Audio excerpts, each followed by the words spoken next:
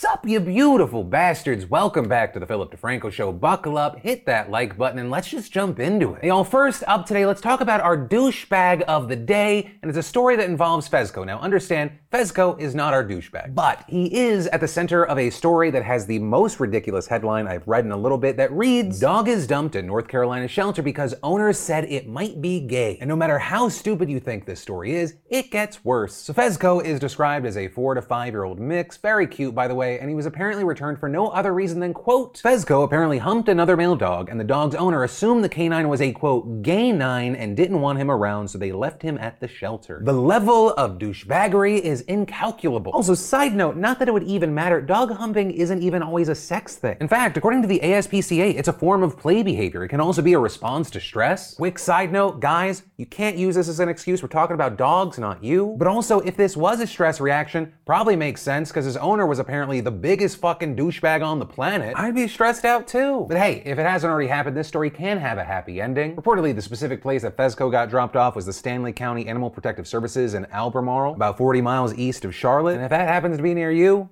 maybe you want a new dog. But man, I can't get past that level of ignorance and or hate. It's just, whew. It's horrible to say, but whoever this guy is, I wouldn't shed a tear if he met the wrong end of a baseball bat. Then, in This Matters in No Way news, but enough people want me to talk about it, so here we go. Let's talk about the Ace family. And if you're unaware of who they are, they're this YouTube vlog family, the dad in the group, Austin McBroom. His name has kind of become, for a lot of people, synonymous with scamming people for money. Other people have deep dive videos on all the different things. I'm not gonna touch on that. I would just say, I would never partner with him in hopes that he would actually pay me, or I would never invest in something he would do, but that's whatever. But the scamming accusations are back because they put out a video called The End of Ace Family on YouTube. Though, like 99% of YouTube videos, clickbait, they're pulling back, they're not leaving the site. But after they got people to click the video, they announced the Ace Family Festival, which they describe as a mixture between Disneyland and Coachella. Basically, it looks like this massive carnival with rides and games and an opportunity to meet the Ace family. With them selling two types of tickets, the first is $300, but it gets 3 people in. The second is $500, but it gets 5 people in and it guarantees a meet and greet opportunity. Plus, and this is the weirdest part to me, it's like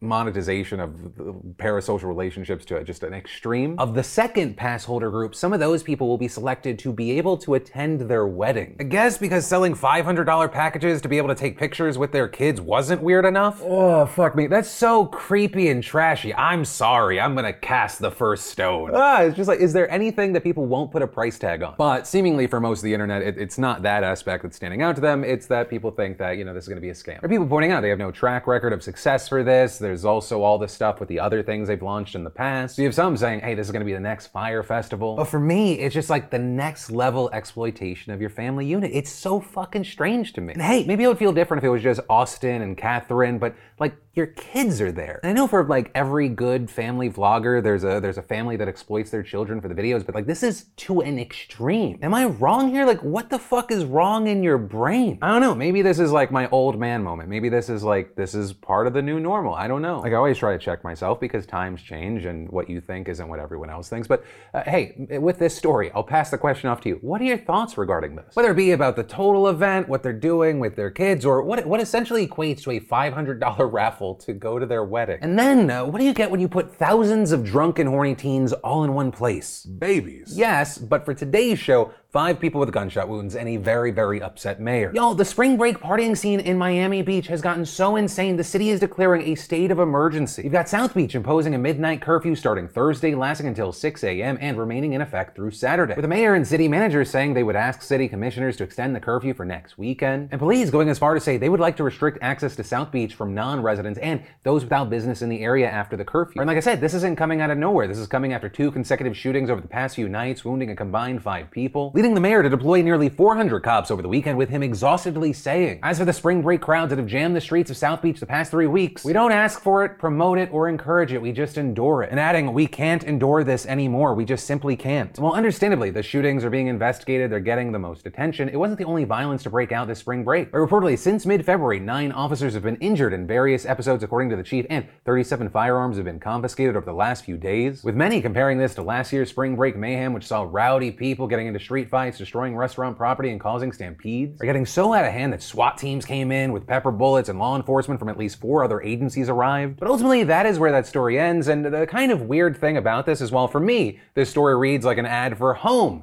Don't you want to stay there? What I've noticed from the years of covering stories like this is this is probably just going to make that spot even more popular. I don't get it because I'm a boring, safe person, but yeah. But from that, I want to take a second to thank the fantastic sponsor of today's show, Baksu. Our friends over at Baksu offer a fantastic way to taste, experience, and learn about Japan's vibrant culture by delivering premium Japanese snacks, candies, and tea pairings straight from Japan to your door every month. This month's theme is Sakura season, and as you can see, it's packed with all sorts of limited edition cherry blossom themed snacks. Every year, Japanese cherry blossoms bloom all across Japan, and people celebrate by gathering under the trees and enjoying picnics together. And with everything going on in the world, people haven't been able to travel to Japan as easily as they'd like, so this box is a way to experience Sakura season from home. And personally, I've found when I travel, one of my favorite ways to experience a culture is to eat it. With that including my wife and I's time in Japan, and so I think that's why it's cool that each Baksu teaches you a few Japanese phrases and comes with a culture guide that takes you through the theme, the origins of the snacks, and details of the flavors. So if you want to try some awesome Japanese snacks and support the show, click the link in the description now and use code DeFranco to get $15 off your first Baksu order. And then let's talk about the news. The Democrats may actually be doing something that makes sense regarding an election. So you know how the Iowa caucus kicks off presidential election season? Well, that may no longer be the case. I mean, this is a very real possibility according to a new draft of the 2024 presidential nominating calendar. Under the proposed schedule, up to 5 states would be selected to hold their primary contest before March based on a new set of rules, with the plan listing 3 specific criteria for the selection of those early nominating states. 1, the diversity of the electorate, including ethnic, geographic, union representation, economic, etc. 2, how competitive the state is in a general election. And 3, the state's ability to hold a fair, transparent, and inclusive process. So essentially, under those guidelines, not Iowa. Right, diversity-wise, Iowa is 90% white, it's no longer viewed as a swing state, and under law, the state actually holds a caucus, not a primary. And while for some this can kind of be a whatever thing, this is kind of massive because for decades, Iowa, along with New Hampshire, Nevada, and South Carolina, have just dominated the early presidential nominating races, and as a result, these states have garnered disproportionate attention and spending from candidates. And especially for Democrats, it may set a tone for who's leading the races that may not represent the places where it is most competitive. And while Republicans have generally remained happy with the status quo, Democrats have been pushing to change this, an effort that was also increased after the absolute shit show of the Iowa caucus in 2020. But here's the thing, even though it makes sense, there could be legal issues with this plan. For example, New Hampshire literally requires the Secretary of State by law to schedule the state's presidential primary before any other, and that could complicate Nevada's efforts to take over the slot for the first primary, which it's been pushing hard for. Meanwhile, you have South Carolina probably keeping its place in the early elections due to its diversity and primary process. But as far as what new states we could see on the slate, according to reports, Michigan has been frequently discussed as an option, though notably changing their primary date would require the Republican lawmakers who control the legislature to sign on. New Jersey has also signaled its interest as well, but for now, we're gonna have to wait to see what actually happens. But yeah, ultimately, I think it makes sense. Democrats have to be a very, very big tent party, and they have to appeal to the places that